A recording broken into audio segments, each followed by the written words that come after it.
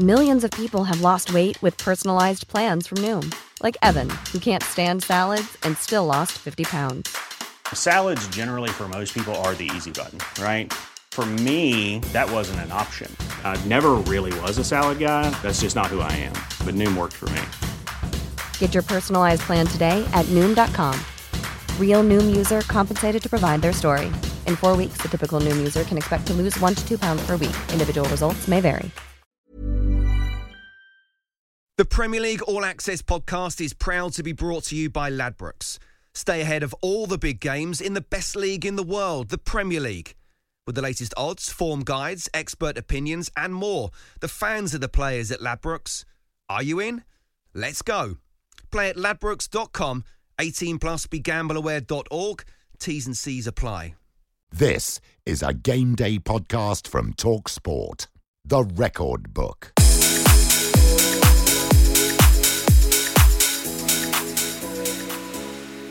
Hello everybody, I'm Danny Kelly. Welcome to the Game Day Record Book podcast, the latest edition of.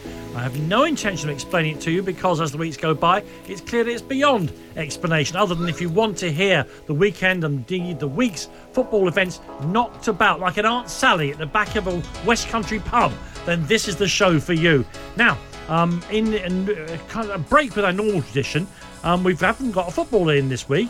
Nothing's wrong with the footballers, but because of the heroics of one of West Ham's goalkeeping squad, we've replaced everybody with West Ham supporters, which means that Tom Rennie is here. Hi, Tom. Hello. Welcome along, as always. It's great to be back. And Mark Webster, also of the Cross Hammer persuasion, is also among us. I'm sure it's just a remarkable coincidence on this weekends of weekends. What were they called? Thames Waterworks? What were they called? There was Thames Waterworks after the game, that's for sure. Exactly. What were they called, West Ham, initially? The Thames Ironworks. Thames from Ironworks, 1895 to 1900. And of course, Well, they were a Navy kit. famously played extraordinarily near their current home ground and nowhere near their old ground. Yeah. Just to confuse people. And since The corner flag used to be where Lush is now. they wore a Navy kit. Yes, for the first 5 years, Navy strip. And we're off on the way this show works Because now. that used to be quite slimming. Navy's very slimming. I much prefer wearing a Navy kit now. Claret and sky blue. It's doing a great job. You are actually thin. Yeah, okay. Thank you very much. This has been a very complimentary start to this programme. Early days. No one's called me thin for about 10 years. It's like when everyone was going mad, when Spurs first got Thompson, don't even exist anymore as their logo. Remember they had that red splash across their chest. I mean, going, no, red, that's no part of Spurs tradition. It's red, that's the enemy, all the rest of it. People like me going, when we first came into the league in 1905, in the previous season, we wore brown and red stripes, ladies and gentlemen. Yes. Spurs wore brown and red stripes. That's the worst colour combination I've ever heard. Oh, exactly. Those colours always suggest see a doctor. Well, the word combination doesn't exactly right. I mean, that's basically a sample. So now that we're doing Just a mistake. Hello and welcome to the history of Spurs. So why the current kit? Well, we were the wash. Something to do with the wash, right? Because all the colours were leaking, brown and red were leaking together, whereas white washes well. This is actually important to me, Okay. and by the way, and one of the reasons why George Graham was so disliked at Spurs. Spurs, when they entered the Football League in 1905, the current champions were Preston North End, so Spurs copied their kit to be more like the champions. Hence, when they first get into European competition, the champions are Real Madrid. Hence, they wear all white in Europe. It's never even occurred to you West Ham fans, has it? So across history, Tottenham have always ripped off somebody in the way now they're trying to rip off Arsenal. Yeah? I'll take that as some kind of a joke. Anyone listen? Any laughter? No? A bit surreal, really. I said I can't, obviously get my head around. I think I'll probably wake up tomorrow morning and open that one eye and I'll be like, that really just happened yesterday. So, yeah, I'll enjoy tonight, definitely.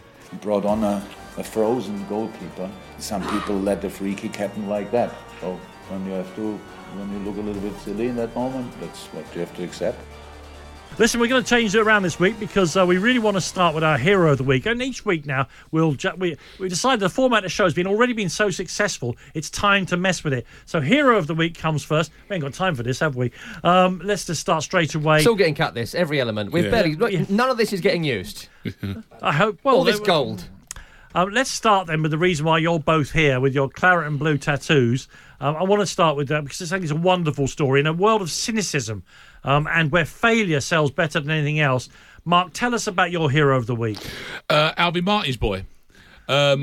David Martin, 33 years old, of course, and had a wonderful career up and down the lower leagues. Did his bit. He was at Liverpool. He was at Liverpool. Yes, never played a game. There was famously Bob somebody who won a European Cup medal for Liverpool and he was the keeper that? and never played the game for him as well. And Bob Boulder, and they sing his name. Good. Well played. They sing his name to this day. He ended up at Dagenham and Redbridge. That'll learn him. And but similar story with with David, very similar. I saw David Martin a few weeks ago, and he was the keeper for West Ham's development squad playing against Brentford's B team, which is how they work it over at Griffin Park. And I'd never seen David Martin, and if I'm brutally honest, I was probably pretty much unaware of his professional career. Yeah. Were you surprised he wasn't bald? I was surprised for the first time I saw David Martin that he wasn't bald like Alvin. Timing's on his side, obviously. Okay. Hair comes through the female side. It does. Oh, is that true? Yeah, it does. Have you met my bald mother? And he spent most of the game 20-odd yards out from his goal and sounded like and acted like the PE teacher, because he was like twice the age of virtually everybody in the West Ham side and was directing traffic for them with Steve Potts as the actual manager. But this man was not meant to make an appearance, but fate... Well, no, it wasn't fate. It was Roberto. It was the single worst goalkeeper ever to put 27 goals in in 3 games. So in he came. I will talk a little in a second. We'll talk about the beauty of that moment at the end, the tears, and going and kissing his dad and all the rest of it. But you've now forced me to recount a story about how it is when you've got a senior pro in the reserves, because my oppo, Danny Baker, always remember going to a game, Millwall reserves were playing against Everton's reserves, and for some reason Everton were being captained by their stalwart captain Mick Lyons, who dominated their team for about a decade.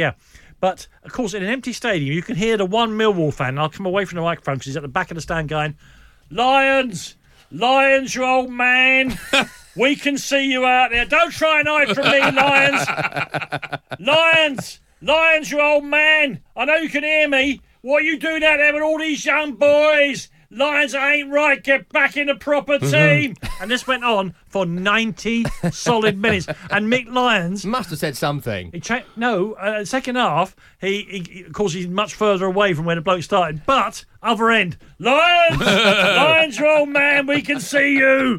I love that. I absolutely love that.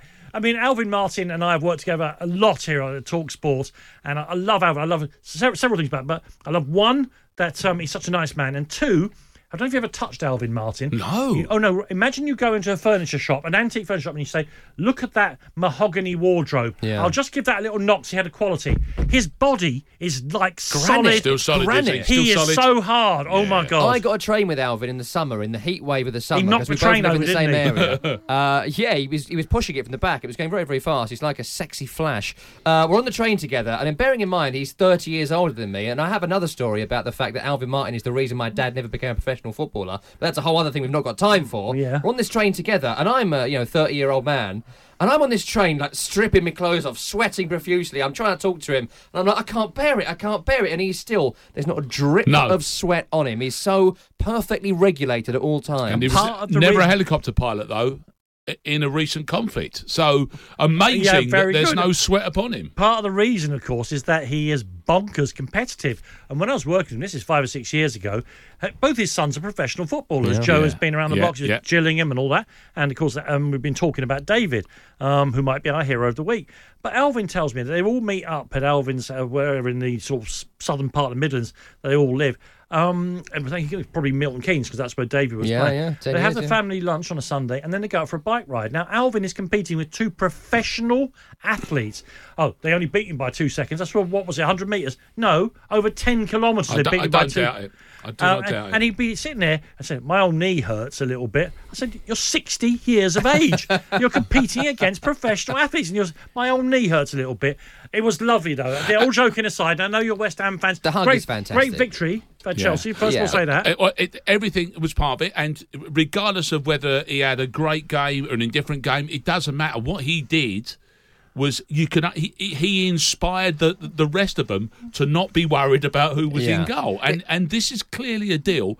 And as you say, then you finish off with probably unconsciously he Pat cashed the hug with his dad. Yeah. Last time we saw that was Pat Cash up to the family enclosure at Wimbledon. There at one he stage, was. though, I thought he was going to just drown in a pool of his own tears. He on couldn't the pitch. stop himself, could he? It was amazing. It was. I mean, it wasn't the greatest individual goalkeeping performance you've ever seen. Chelsea did not put the pressure on West Ham to make him make a lot of world-class saves. But what's the matter with you, Tom? What he did was bring something. You know, last week we spoke about Mikel Antonio. He came on and started sprinting, and suddenly everyone was like, "Oh, that's sprinting." And what he did was catch the ball and look competent. How dare you have anything went, to say about David Martin's performance after the way you've insisted that he get in the team? I will tell you, I got a video from some friends at 4 a.m. on Saturday, and it was a bunch of lads in the street coming back from a night out, and it was them singing the old Alvin Martin song, "He's got no hair, but we don't care," the son of Alvin Martin, which I thought was great. Your hero of the week, it might be in inverted commas, is also a goalkeeper. It is a goalkeeper. It is Adrian. I know it's a West Ham link, but that's not done intentionally because he came on the field after Alisson's red card in the game Liverpool played against Brighton on Saturday. And not only did he come on and totally forget that he was playing a live game of football and kept looking at his post and didn't line up his wall, and Lewis Dunk was like, "Can I hit this, ref?" And he was like, "Yeah, of course you can." Blew his whistle, and he didn't in that try casual and dive way that at all. the game's now being refereed. Yeah, Like exactly. he didn't That's try right. and dive at all. Laissez-faire's my middle name. But On you go. The reason he's a hero is because football fans up and down the country this weekend will have noted it was very, very cold. And so did Jurgen Klopp, who said this: "We brought on a frozen goalkeeper. Everyone sitting here was not warm. Imagine going on there with shorts, a really thin shirt, gloves that are not made for keeping you warm. For some people, to make a free kick happen like that, you can feel a little bit silly. Why don't goalkeepers wear a coat, is what I want to know. Well, why don't they wear a gilet? I can bring evidence for the prosecution. Julian Speroni, wear your pyjamas Yes. to play the football in if you're cold. Shameless tracksuit bottoms. Who was the other goalkeeper for Bulgaria for years who wore his own tracksuit bottoms? I can't recall his name, but he always wore his own clothes. And he just sort of turned up in his own clothes. And there's no reason why. No one made Adrian wear just that thin shirt. Put a jumper underneath. You go and watch the boys playing on Sunday League. They've always got their coats on, and the mums are like, "Put your coat on, then you kick." You see, missing the point. What Klopp's done is he realised, it's a seasonal reference to get the kids involved. Frozen. It's simple. They also scored 2. Exactly. It's all there. I mean, the second one wasn't as good as the first one. No. So even better. It makes perfect sense. The movie's same as our jokes. Yeah. The second one not as good as the first one. Same as the goals. It's all there. Yeah. That's why he's hero of the week. Mine Playing is, well cold. Mine is just to remind people that it happened during the week. Callum Hines was the ball boy in that game between Spurs and Olympiacos, who got all the compliments from Jose Mourinho, who he tells, of course, despite his new persona as the humble one, and told us that he was a great ball boy himself. He Absolutely really does, brilliant. exactly. Yeah. He couldn't let that moment go past, could he? And not just for a couple of weeks, between the age of 10 and 15. That was the Yeah. detail I Yeah, love. yeah. 5 years, top ball boy. Don't worry about it. Man and boy. Man and ball boy. I was good at that. Well, ball boy door, if you'll obviously pardon the... Mourinho probably put razor blades in the ball, didn't he? That's why he was a good ball boy. So next up, in part of this pretending, and I think at the moment it is a pretense, but maybe in the long term I'll change my mind, that he's new born-again Mr. Nice Guy version of Jose Mourinho. So they have the ball boy into the lunch before the game with the Spurs players, and I'm told they're going to do this before every game. I think that'll last until the ball boy doesn't do what Jose Mourinho wants him to do, and then I'm not encouraging violence against the young, nor would I, under any circumstances. Good way you to could start a see him sentence. I'm not encouraging violence against the You young. could see him going in studs up, can't you, on the side of the pitch against a ball boy who hasn't done exactly as he ordered. OK, listen, we've got 2 West Ham fans in the studio. I think it's the best story of the week, David Martin. So unless... Look, this show has already got a bad enough reputation for slapping about the good people of the game. I think we've got to give it to David Martin, don't we? It's the best feel-good... Premier League don't get this kind of feel-good story, does it, anymore? So. Very, very rarely. And also, there was a lot of people I know that were very touched by the whole father-son story. That will resonate with so many football fans. It's not a West Ham thing. It was such a special moment. Course. This is not a West Ham story. It's not. And this does not happen often. It's a human story. How and lovely. when he came in June, he never thought he was going to play. And he's just saved the season of his dad's club, his boyhood club. Oh, It's but apart lovely from all story. that, So our hero of the week is David What have the Martin. Martins ever done for us? And to stop our producer from editing out all the best bits of that section, I'd just like to end it by saying, Lions! Lions, you old man! We can see you out there! And Norwich get their noses back in front before half-time. Chance for Cantwell in the penalty area. Cantwell with a shot!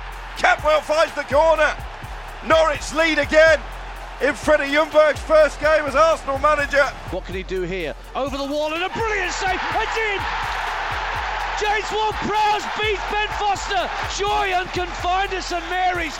Are they finally going to win a game in front of their own supporters? It's Southampton 2, Watford 1. Many matches we lost, just the feelings that we are really nearly and whatever, but football is about to win, so every time we don't get points or we don't win, we have good feelings.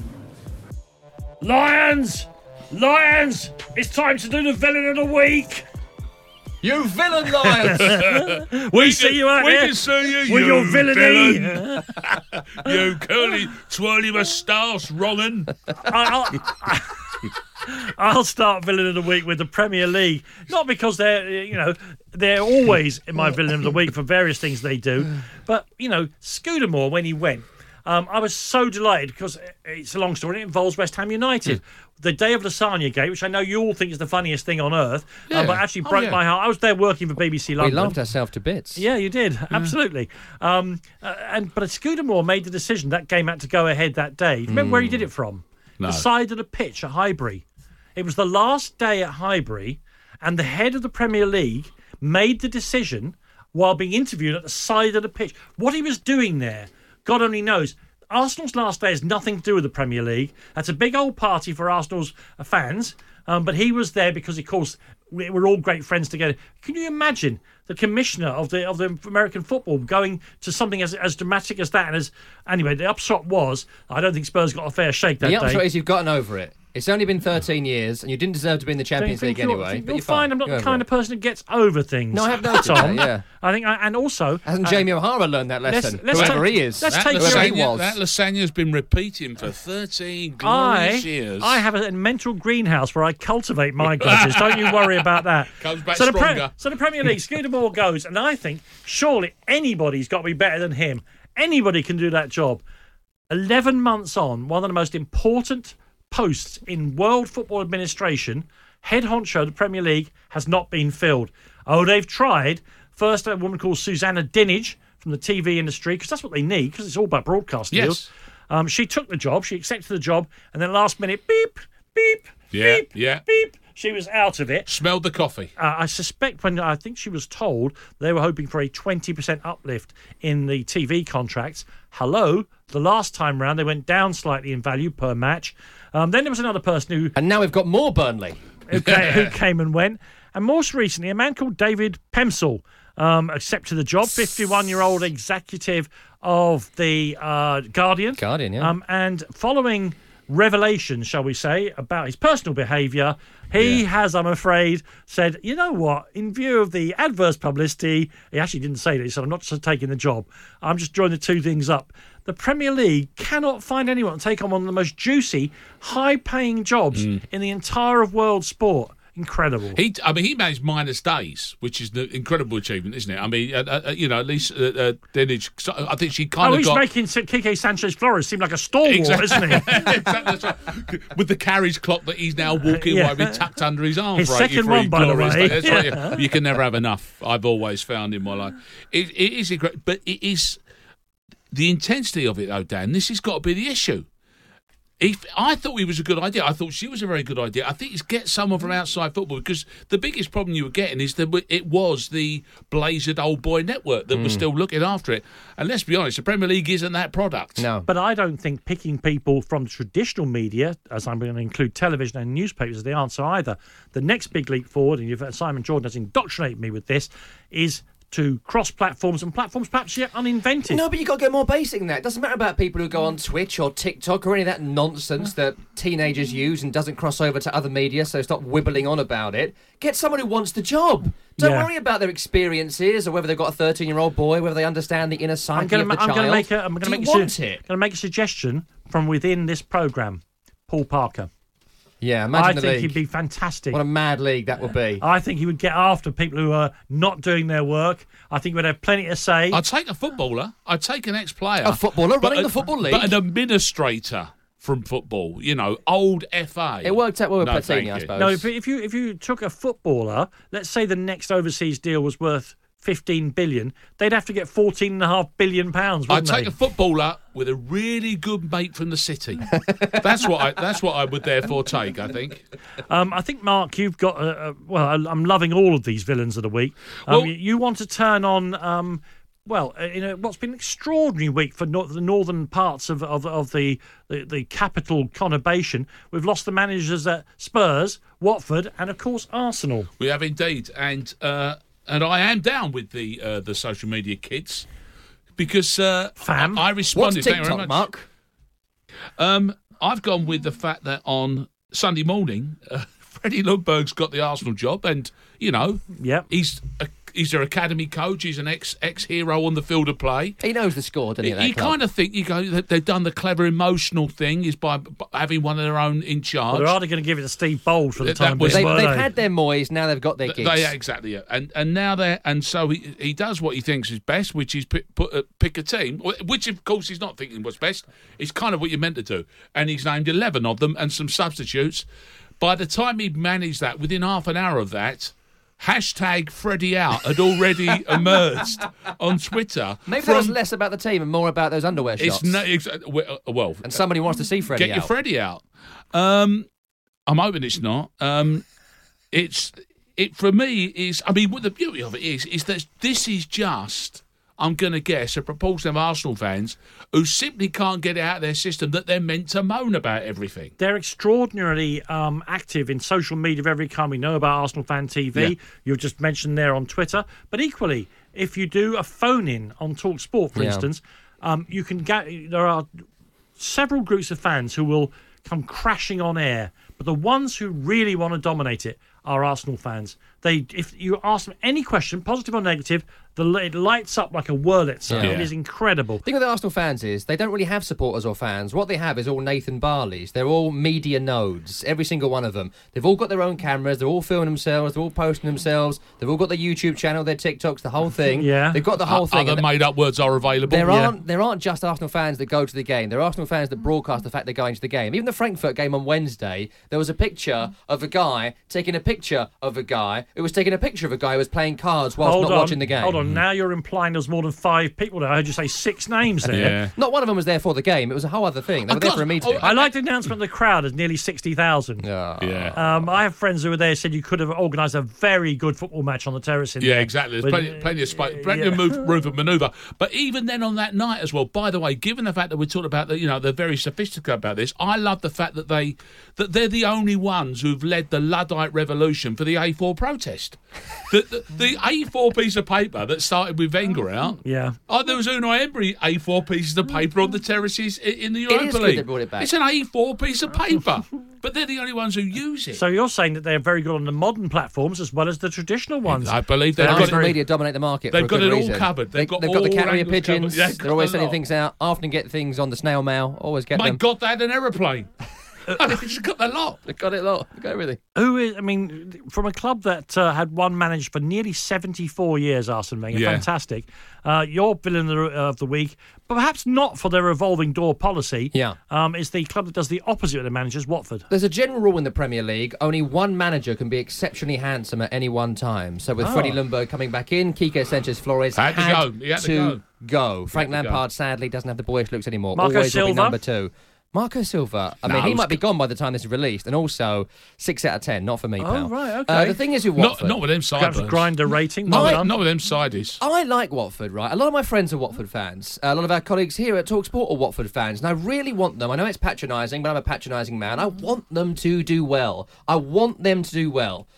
But since the FA Cup final, which I was doing the commentary of, where they were so embarrassing, they disgraced the great name of the FA Cup with how abysmally pathetic they were in that game. And fair enough, they were like, but what about our fans? You know, it doesn't matter about how much the fans sing when you're 6-0 down. You were there on a big day out. Your team did not compete in any way. It was an embarrassment. For the Watford fans, the least you can expect is a great day out. A great day out does not include getting trossicked on national television. If you're 6-0 down, I don't want to be like singing like it's a great day out and you're Dagenham and Redbridge or Rushton and Diamonds. Actually, they don't exist anymore, do they? But someone like that. You're a proper team in a proper final. You disgraced it. And since then, nothing has gone right for them. They've officially now had more managers than wins this season. Should not sack Javi Gracia, considering he was the second coming in May. And it was like, oh, we had a bad run at the end of last season. Of course you did. You're Watford Football Club in the Premier League. And there's a great line from Richard Jolly on Twitter, a big friend of ours, and he says, since Sean Dyche was appointed Burnley manager, Watford have parted company with each of his 10 successors at Vicarage Road, averaging 31 league games in charge of Watford, whilst Dyche has done 291 games in that time. They haven't invested in their team, and their team hasn't got any better through Gracia to Flores to whomever's got the job by the time people hear this programme. Watford, the way they run that club is an absolute disgrace. The way the Pozzos manage it is a disgrace. And any Watford fan who comes on and says, yeah, but they've had success, haven't they?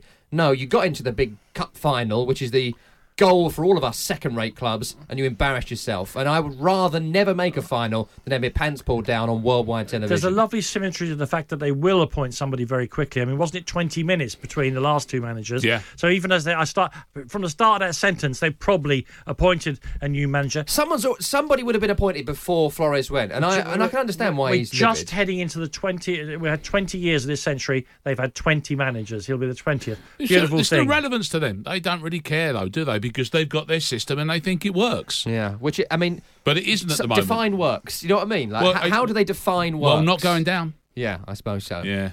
But they were going to go down this year. They've got one win after 14 games. They were one of those teams, though, who used the dreaded phrase "established Premier League club." Yeah. And I have to say, they haven't said Premiership since 2002. I think there are no. That's a 50p fine. I think there are 6 teams. We know who we're talking to, the big heads. And I think Everton could say they're an established Premier League club. Everyone else just waiting to be relegated. Do you think Marco Silva kept the number of Scott Duxbury or anybody still at Watford? Do you think he's kept him on his phone? Because he could probably put a call in. I think they're... Because everyone's got to go there twice, right? Zola's got to go back at some point. Dyche will go back. What's Billy McKinley up to? Is he around? The McKinster, I've no idea. Who's our villain of the week? The choice is the Premier League, unable to find someone to run themselves, Arsenal's fans, or the Pozzos at Watford. Well, I've got to say, I think the Premier League would be mine. And the reason I go for that is simply based on the fact, in the old-fashioned, if you can't get your own house in order... Yeah. Don't dare start pointing fingers anywhere else. I think Arsenal fans have become a really budget version of Real Madrid because at least they're used to winning. The way they treat their managers, the way they treat their players, the way they expect to win, that, oh, we didn't beat Southampton in a home game, sack everyone. I think they've become massively dislikable because of the proliferation of Arsenal media, not just Arsenal fan TV. And for me, Mark made a very convincing argument, so I would go for Arsenal. You're going to go Watford? I'm going to avoid that. What I would say is I'm in no position to slag off the Arsenal fans because I live with one and all my closest friends and relations are all Arsenal fans, and I think they've been let down right royally. I think they were sold a pup when they got told the new stadium would make them this super rich club and they would be buying the best players in the world. Now, unfortunately, of course, the finances of world football have changed. First Abramovich, but more particularly the nation states getting involved. So I'm going to stick with the Premier League, and they are our villains of the week. Sorry, Watford.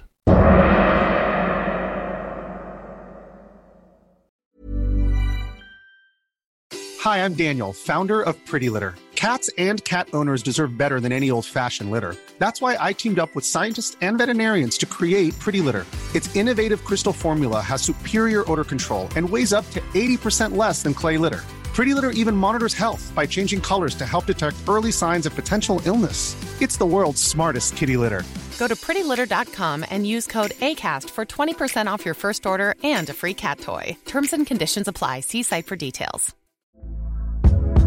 Hey there, it's Michelle Norris. I'm host of a podcast called Your Mama's Kitchen. When I travel, I'm usually looking for a way to find a taste of home when I'm not at home. And one of the things I love to do when I am at home is entertain. And Airbnb allows me to do that. When I was in California recently, I rented a house that had a great kitchen. And when we were sitting around the table, we were all thinking, we're in someone else's house. Someone could be in all of our homes as well. If you have a home, but you're not always at home, you have an Airbnb. Your home might be worth more than you think. Find out how much at airbnb.com/host. The Premier League All Access podcast is proud to be brought to you by Ladbrokes. There's a lot more to those 90 minutes than what goes down on the pitch. With the latest odds, form guides and expert opinions, you'll know the score with Ladbrokes. Odds update on TalkSport with Ladbrokes. Are you in? Let's go. Play at ladbrokes.com, 18 plus, begambleaware.org. T's and C's apply.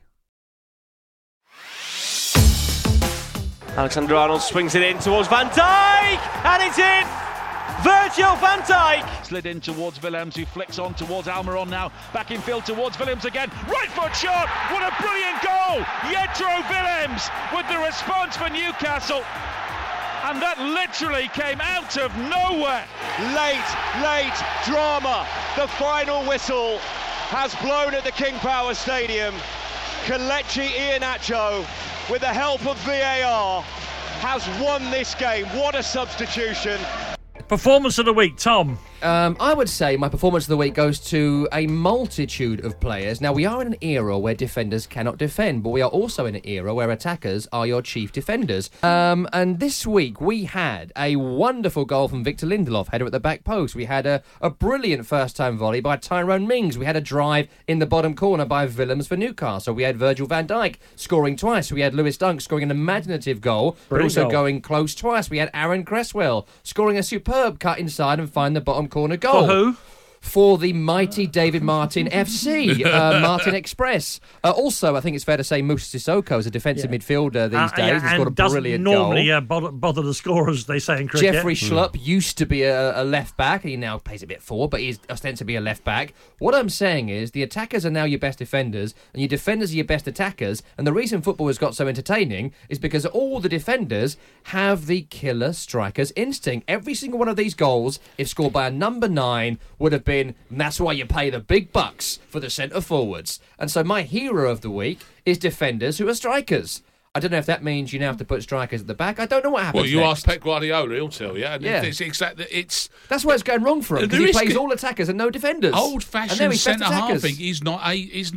I mean, it's... Is there one? The point, I guess Van Dijk, except that you just say He's he's got 2 maximum goals. Tarkovsky, people like Burnley still has a few of them. Yeah, Harry Maguire, I guess, is kind of England's kind of poster boy for that Tottenham's goals were all coming from 90-yard Glenn Hoddle passes from their centre-halves. Yeah, the Alderweireld Ali connection. But of course, the beauty of it is the more goals they get, but the more goals go on the other end, is that we're probably not that far away from an era when suddenly the fashionable type will be 17-4 fellas who don't leave the little D at the edge of the box. And we'll get there again, should we want to. I mean, it's a genuine sadness for me that the Premier League, for all its brilliant strengths, and of course the reason why it's sold around the world is because it's so attacking these days, I would say more than any other league. But... No, not seeing proper defending anymore. It's actually a sadness to me. Now, look, I grew up when 0-0 away from home was considered a fantastic result. You take it. And teams would kick each other to pieces. I don't really want to return to that, but to see that nobody can bother to defend their goal anymore. There is one guy who I think is one of the best tacklers I've seen in years and years, and that is Aaron Wan-Bissaka. He's not great at anything else, but when it comes to timing a tackle, can't he? It's amazing. And he's a converted winger. That was really interesting because I saw a piece in one of the multifarious internet things that one reads these days saying, have Crystal Palace bought a 1990s fullback for the 2020s, whatever we're going to call the next decade. They're making the point he's actually rather good at winning the ball in tackles. Yeah. Can he? But perhaps he will not turn out to be Alexander-Arnold or Andy Robertson, or one of those. I think Mark. I mean, that was very good. Defenders who score. And that's a good list. That was a strong list. Yeah, every single one of them was a world-class goal. And they were Ballon d'Or worthy. And if that was semi-controversial, given the reception that one has to remember what it's called, isn't it? Video assisted refereeing has had on this programme and wider. Let's be honest, it deserved it. And Mark, you're choosing VAR as your performance of the week. In one particular instance, and I know this will resonate with you, Dan. I mean, I'm making you the Richard Burton to VAR's Elizabeth Taylor. I'm going to have you marrying it about 6 times, right? You know, as it all goes along here. And I've given it man of the match in the Leicester game. And Leicester-Everton, this was, of course. And that's because, shock horror, it actually did the 2 things that it was meant to do when it was brought in, and in doing so, delivered what was the correct result. By which I mean, now there was a couple of elements to this which they didn't quite seem to follow through on. We'll take, for instance, the first one I'm referring to is the fact that the referee gave a penalty, which was overturned by the VAR. Because and he consequently didn't give a pen. He also then didn't give a booking for for the dive. Well, the Leicester left back when Chilwell went crashing to the ground.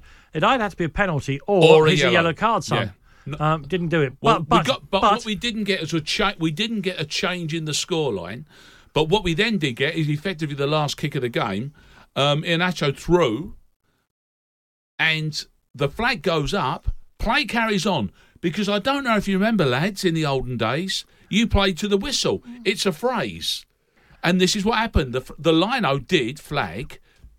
The VAR checked it. We actually didn't have an indecisive image of VAR. We had a clear onside. I didn't think so. We had the game won. But unfortunately, I thought that the foot of the defender was level with the armpit of the attacker. And we've seen those disallowed in the past. So although it didn't look like that at all, Dan. It was an absolute. There was a gap between the 2 lines. Where was the armpit though? That's the big question. Where was the pit? Are you sure you haven't only got 60% of your eyesight? Not the fingertip arm. I think he may have suffered 60% eyesight loss there. Are you sure? Well, you're the only person I've ever who's questioned it. Oh, well then, I wasn't, because Simon Jordan also did on our show. It looked unequivocal. Have you switched glasses again? Yeah. No, don't do that again. As far as he was onside. But you know what? Even if it is, and I haven't seen it in as many details as you have, because I was doing another game at the same time. However, if it does end up being that it's almost an equivalent of give the benefit of the doubt to the attacker, then I think we're in a better place. And that isn't what's happened here, but that is a better thing. If it was on the line together, give it. It's the same as, it's that stupid rule about the handball, right? And there was one last week where very nearly Ollie McBurney's goal was disallowed because did it his hand, did it not? We've seen them all season. There was one where Gineppo should have on the game for Southampton and didn't. And that was a Antonio as well. Mistake. The referee said, we got that one wrong. Yeah.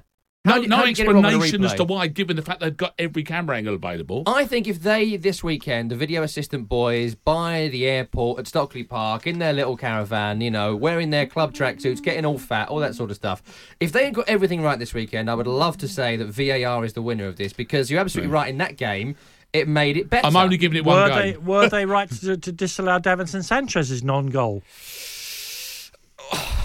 I don't know about that. I tell you what, though. Once again, the communication from Tottenham Hotspur's new "Can we have a sponsor, please?" stadium and Stockley Park, it went down. So no one inside the ground, whatever it's called, knew what had happened. Because the second time this season, earlier in the season, you had the wrong thing went up, didn't it? It was meant to be a goal and it wasn't. That was Stockley Park's fault. That was Stockley Park's fault. Well, this time, nothing went up. So no one realised why it wasn't allowed by the people in Stockley Park. I'm not sure until they have a perfect weekend they deserve anything from us. One decision does not make a summer. No, see, this is why I picked this one game. Yeah, to give them a week. It's a very You're bold. Too generous. You're kind-hearted. I'll give them 90 minutes. I'm afraid giving them 90 minutes. My suggested performance of the week, I wonder whether I'm hiding something behind it. I want to talk about Newcastle, who I thought played really well for a team that was going nowhere 6 weeks ago. They played really well against the current champions, Manchester City, and even got a goal from Miguel Almiron. Assist. An assist. He's never going to score, sorry. No. But he got an assist. Dan. He got an assist. But actually, when I was thinking about this in the last 20 minutes, how I'm going to sell Newcastle and Almiron, what I'm really worried about is Manchester City. Is it that their defensive sort of injuries and things have caught up with them? Or is it that we've seen it happen again and again and again, the pressure of being champions of the Premier League. No one wins it 3 years running. I just don't think it's as big as that. I think it's as simple as the fact that Fernandinho is not a centre-half, should have been sent off this weekend for a second bookable offence, which led to John Joe Shelby's equaliser. For some reason, the referee didn't give it out of pure sympathy. He is a liability at this point, Fernandinho, in that side, in his position or otherwise. And also, there is just a simple lack of the front four getting back. The front four don't get back. Previously didn't have to. But that's my point. Because Vincent Kompany would bail you out. It's the quality of players. Their pressing stats have dropped off a cliff, same as Spurs did when they decided they didn't want the manager anymore. But given that Guardiola's policy is he doesn't defend the goal, he defends the ball, as soon as you stop the pressing, they become vulnerable. Rodrigo can't run as well. Like, he is so immobile, and Fernandinho used to get around the field in that position. Rodrigo cannot run. Well, so when that guy has got to drop deeper, everyone else has got to drop deeper, and there is no press. I mean, I think. Well, there used to be a press with Barcelona, even though Busquets was in the team, and I think he sees him as the next Busquets. The problem is Busquets has been doing what he does brilliantly for a dozen years now. Smart cookie, and gambling on Rodrigo being that just because he looks the same is a big issue. So I'm not really going to press for Newcastle because I think Manchester City contributed Great to goals, Newcastle. The 2 goals they scored. So good. That Shelby finish. I love John Joe Shelby. But I'm De Bruyne because that was such a goal. Off the bar, when do you get to see? No one goes full Yeboah, do they? A thunderbolt off the bar anymore. Do you not think it reduces it? See, I think you like even Yeboah's great goal. You don't like that? Reduced because they hit the... No, yeah, I do. That is the icing on the cake. That is the cream in the puff. That is exactly what you want. When you're making your Hollywood football film. Yes. And there's a thunderbolt strike from 45 yards by Sylvester Stallone, who's now playing outfield. He don't look like he did in Escape the Picture anymore. Looks fitter. That ball goes in off the bar because it looks more Hollywood. Yeah, and then you go, where's it going to go? And the fact it goes in and then comes out without touching the net. Oh, it was sumptuous. Well, perhaps Copyright Jeff Hurst, 1966. Who's going to be our performance of the week? Defenders who score or VAR at Leicester? I mean, the list of Lindelof, Mings, Willems, Van Dijk, Dunk, Cresswell, I mean, that is a strong, powerful list with quality goals, and it's a fundamental change in football, and I haven't won one yet, so can I win this one, please? VAR's first 90 minutes of glory, and you want to take it away from them. I think it might have been a fluke, so I'm going to go with the defenders. So that's definitely a change in the game. Exactly. Thank you very much indeed. Next up here on the Game Day Record Book podcast with Mark Webster, Tom Rennie, myself, Danny Kelly. We'll be getting to our worst performance of the week. It's something that, when you look at that group, you think, wow, that's one of them going out. But from what I understand, the top 3 can go through. But you wouldn't want to be in that group, no questions asked. I think the group that we've got, we're quite happy with. Recovered by Grealish on the left, up against Pereira, chops outside. Oh, what a goal! Jack Grealish, you beauty! The Aston Villa captain with a curler into the top corner that David De Gea was bamboozled by. The standards at Man United are high, and that's what we have to keep working towards to improve as a team, improve as individuals. This is the worst performances of the week. We've got a very, very motley crew indeed here. Can I start, actually? The draw for the Euro 2020.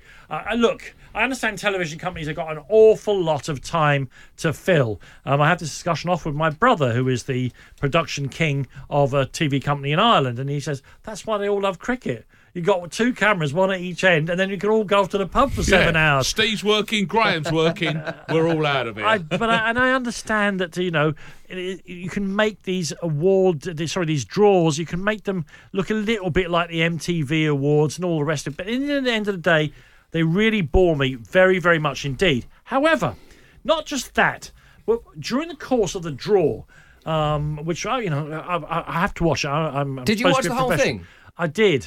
I watch it as a kind of flagellation, self-flagellation. Yeah. How bad can it be? I can't take my eyes off it. Was there a musical performer? Was there acrobats? Anything no, like that? No, that's just droning on about they cannot be in Group C because they've already met this team and they've got Pathway D. It was terrible. But it's the flickering flame, Dan. I know what you mean. It can be mesmeric, but if you don't start, No, I know. You don't have to keep going. I know. And I've got an addictive personality, Mark, and that's part of the problem.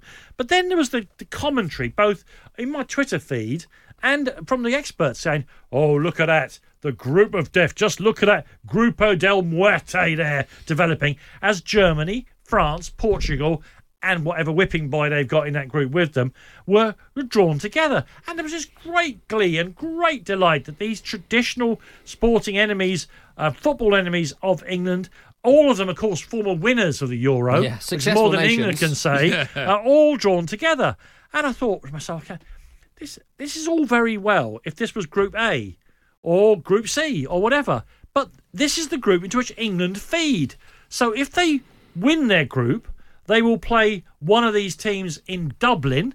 If they come second, England, assuming they do, they'll play one of these other superpowers far away. I think Rome is the answer to my next question. So England are celebrating, England commentators, people on Twitter, celebrating the idea that the path to glory, and it will be glory at Wembley, is strewn with the last 16 game against either Germany, our record against them, France, world champions, or Portugal, who always find a way past England. I just thought, this is nuts. On top of having wasted an hour and a half of my life, I've now got this very poor level of common sense about the game. We want to be playing... Dan, just allow us a fleeting moment of happiness that we didn't get those teams in the group. You worry about the next bit, the playoffs and all that, when you get there. Don't worry about that. We got a group that's winnable for us. And now look, let's enjoy it. We're not going to win the European Championships. All football gives us mere mortals is the possibility of fleeting glory. You don't think if we will win a game, or you don't think they can win? Both. Oh. We're not capable and we won't. Well, one certainly feature I don't think we can, because I would suggest that Belgium have got a tough old...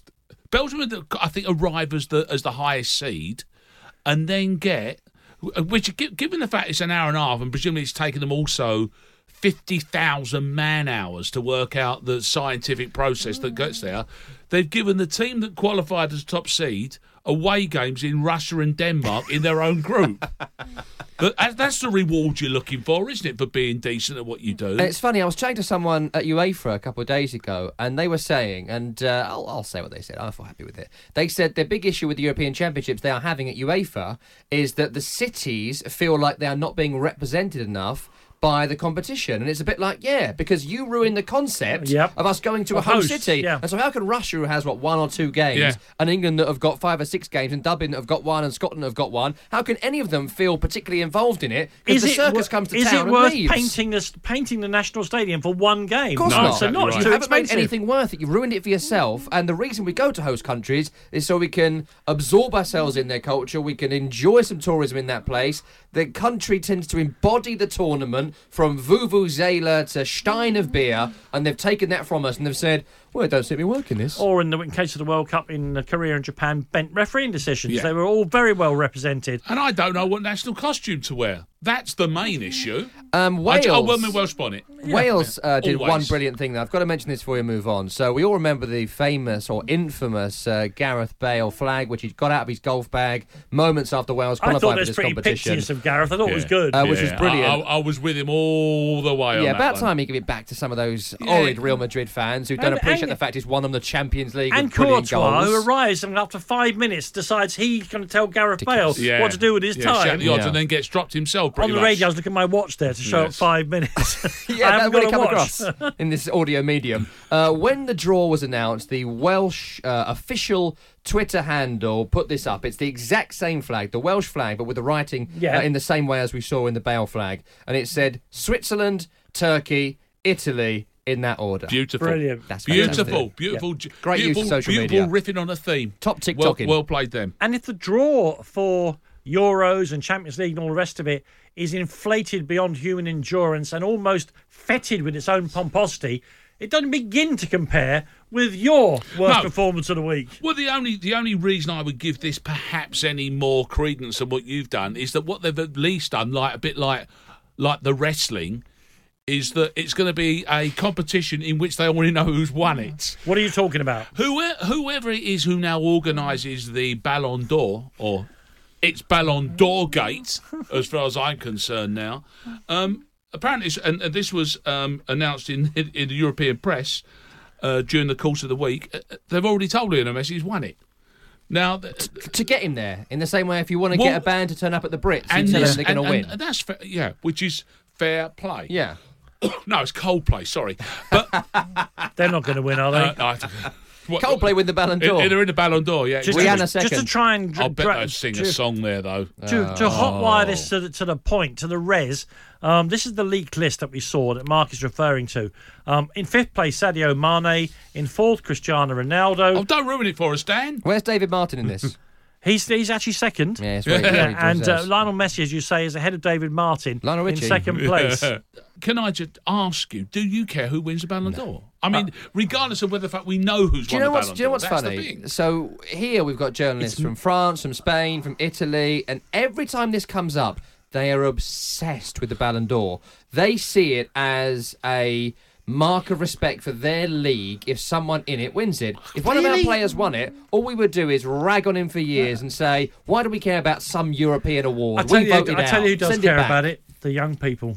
Do they? They do, On the TikTok? They do, yeah. I don't believe it. Hey, sorry, you're happy to talk about TikTok, but not about Iron Filing Man. I'm not 100% sure what TikTok is. Exactly. But I've used it a lot in this programme. Yeah, you have, yeah. Now I've got to get it to work out what it is. There's no way that your career is hanging by a thread, I promise you. It's not even got a thread. Well, it's going to hang in a second now because you're about to make the worst performance of the week. The biggest, they were the biggest club in the world until this week when Manchester City's latest financial manoeuvrings now make them the biggest sports franchise on the planet. Bigger than the Dallas Cowboys, bigger than Real Madrid, bigger than the Boston Red Sox. Unbelievable, remarkable. Manchester United. Yeah, I do want to do Man United briefly. I know it's a bit bait for a who's the worst team of the week because it's always Man United, but I did the commentary of their game on Sunday and I thought they were truly abysmal. And it's just, you speak about it a lot with Simon Jordan on Sunday night, and I just don't get how a man with 27.3% as a win percentage at Manchester United, 4 wins in 14 games, how Ole Gunnar Solskjaer can remain in that job. And it's not specifically him because why not? He's doing his best. But it's the sheer amount of Manchester United fans who still seem on board and accepting of the mediocrity. Every time you speak to a Manchester United fan, they tell you about the glories of the past with the biggest team in England, forgetting about the financial irregularities of Manchester City these days. They tell you we are still the greatest club in the world. And yet, you watch that performance on Sunday and you'll see nothing in it that suggests they're anywhere near getting near the top 4, top 6, even top half. They squeezed into 9th. You've got Anthony Martial, who's not a striker, playing in the centre, who wants to be on the wing. You've got Rashford, who wants to be a striker, playing on the other side of it. You've got Harry Maguire. Why did he leave Leicester? You've got Brandon Williams, exciting young teenager. But what's he doing there? Fred and Pereira. Oh, and Fred. Fred can't kick a football. Fred eventually could cost £61.2 million. The man cannot kick a football. He doesn't understand the basics of it. He just Ballon d'Ors it forward into the air. Without getting too serious on you, aren't you actually answering your own question there? The reason Manchester United fans are giving Solskjaer a free pass on this is because they see exactly what you're seeing. He doesn't have the players to do any better. But I do. I mean, just to add to that, he's the kind of like he's the lifeboat they're clinging to of the good ship Manchester United. They've got nothing else other than old hero to get excited about, and so they'll take it at the moment. But what I don't get is how it continues to list like this. I don't understand. At this point, That's I don't get it. Good question. Unai Emery's win percentage at Arsenal, who we've already established are the worst supported club in the country, his win percentage is 49%. And Arsenal fans said, get this mug out. He can't win us a game. Man United are happy to draw at home with Aston Villa and say, well, it's not Ole's fault, even though he's got a £75 million centre-half, the most expensive goalkeeper in the world for a long period of time. They have spent the money, but they've spent the money and they continue to be bad. There needs to be an assessment of the standards or a reduction in arrogance. I wonder whether it's just how badly the club is run since David Gill left, if that's the real reason. Oh, can I tell you this really one quick thing from this week, from the Astana game? I've got to mention this. Ed Woodward, did you see this? He was out in a bar in Kazakhstan before the game against Astana. And I don't know if you'll know what this is. Maybe as older gentlemen, you'll know what this was from your playground days. A fan comes up to him in a bar and he walks up to Ed Woodward, Manchester United chief executive, and he gives him a wet willy. Wow. Not only do I not know what that is, I'm not even starting to know what a wet willy is. You don't know what a wet willy is? Tragically, you will do. Explain the wet willy. Well, basically, lick your own finger, Oh, stick yeah. it in your ear hole, Yeah. and you've self-wet willied. Oh, my God. So it's somebody, a guy in a white T-shirt, I assume a fan, was having a chat to Ed Woodward, and there's a video, I saw it on the Sun website, he puts his finger in his mouth, and then puts it into Ed Woodward's ear, and then just walks off. And it was almost like the end of a Curb Your Enthusiasm episode. Wow. You could have zoomed in on Woodward and just That's gone... how far Manchester United have fallen. Wet They're willies sticking everywhere. their fingers in their ears now. Let's be Public wet honest, willies. this year's Turner Prize winner. Uh-huh. Who are we gonna have here? The Ballon d'Or, the Euro draw, including England's joy at having to play one of Germany, France, or Portugal in the last 16, or this week's assault on Manchester United standing in world football.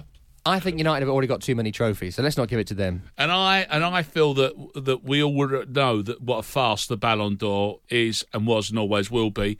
And the Euros only come round every few years. I think you're right. The regularity of the nonsense of the Ballon d'Or, and this is one of the few. I mean, the Europeans are genuinely sad that Britain is leaving the European Union, but they will be able to say at least they disrespected the Ballon d'Or. They had to go. They had to go. No, that's your worst performance of the week. It's called a balloon. And it's named after an ice cream. It's too good. The Ballon d'Or is our worst performance of the week. Thank you all for listening to the Game Day Record Book podcast. You've been listening to Mark Webster, Tom Rennie, and me, Danny Kelly. If you've enjoyed it, that's great. Tell your friends, get other people to download it. Make sure that we get even more money and prestige than we've already got. If you didn't like it, try it again next week. These two won't be here, and I think it'll be a lot better.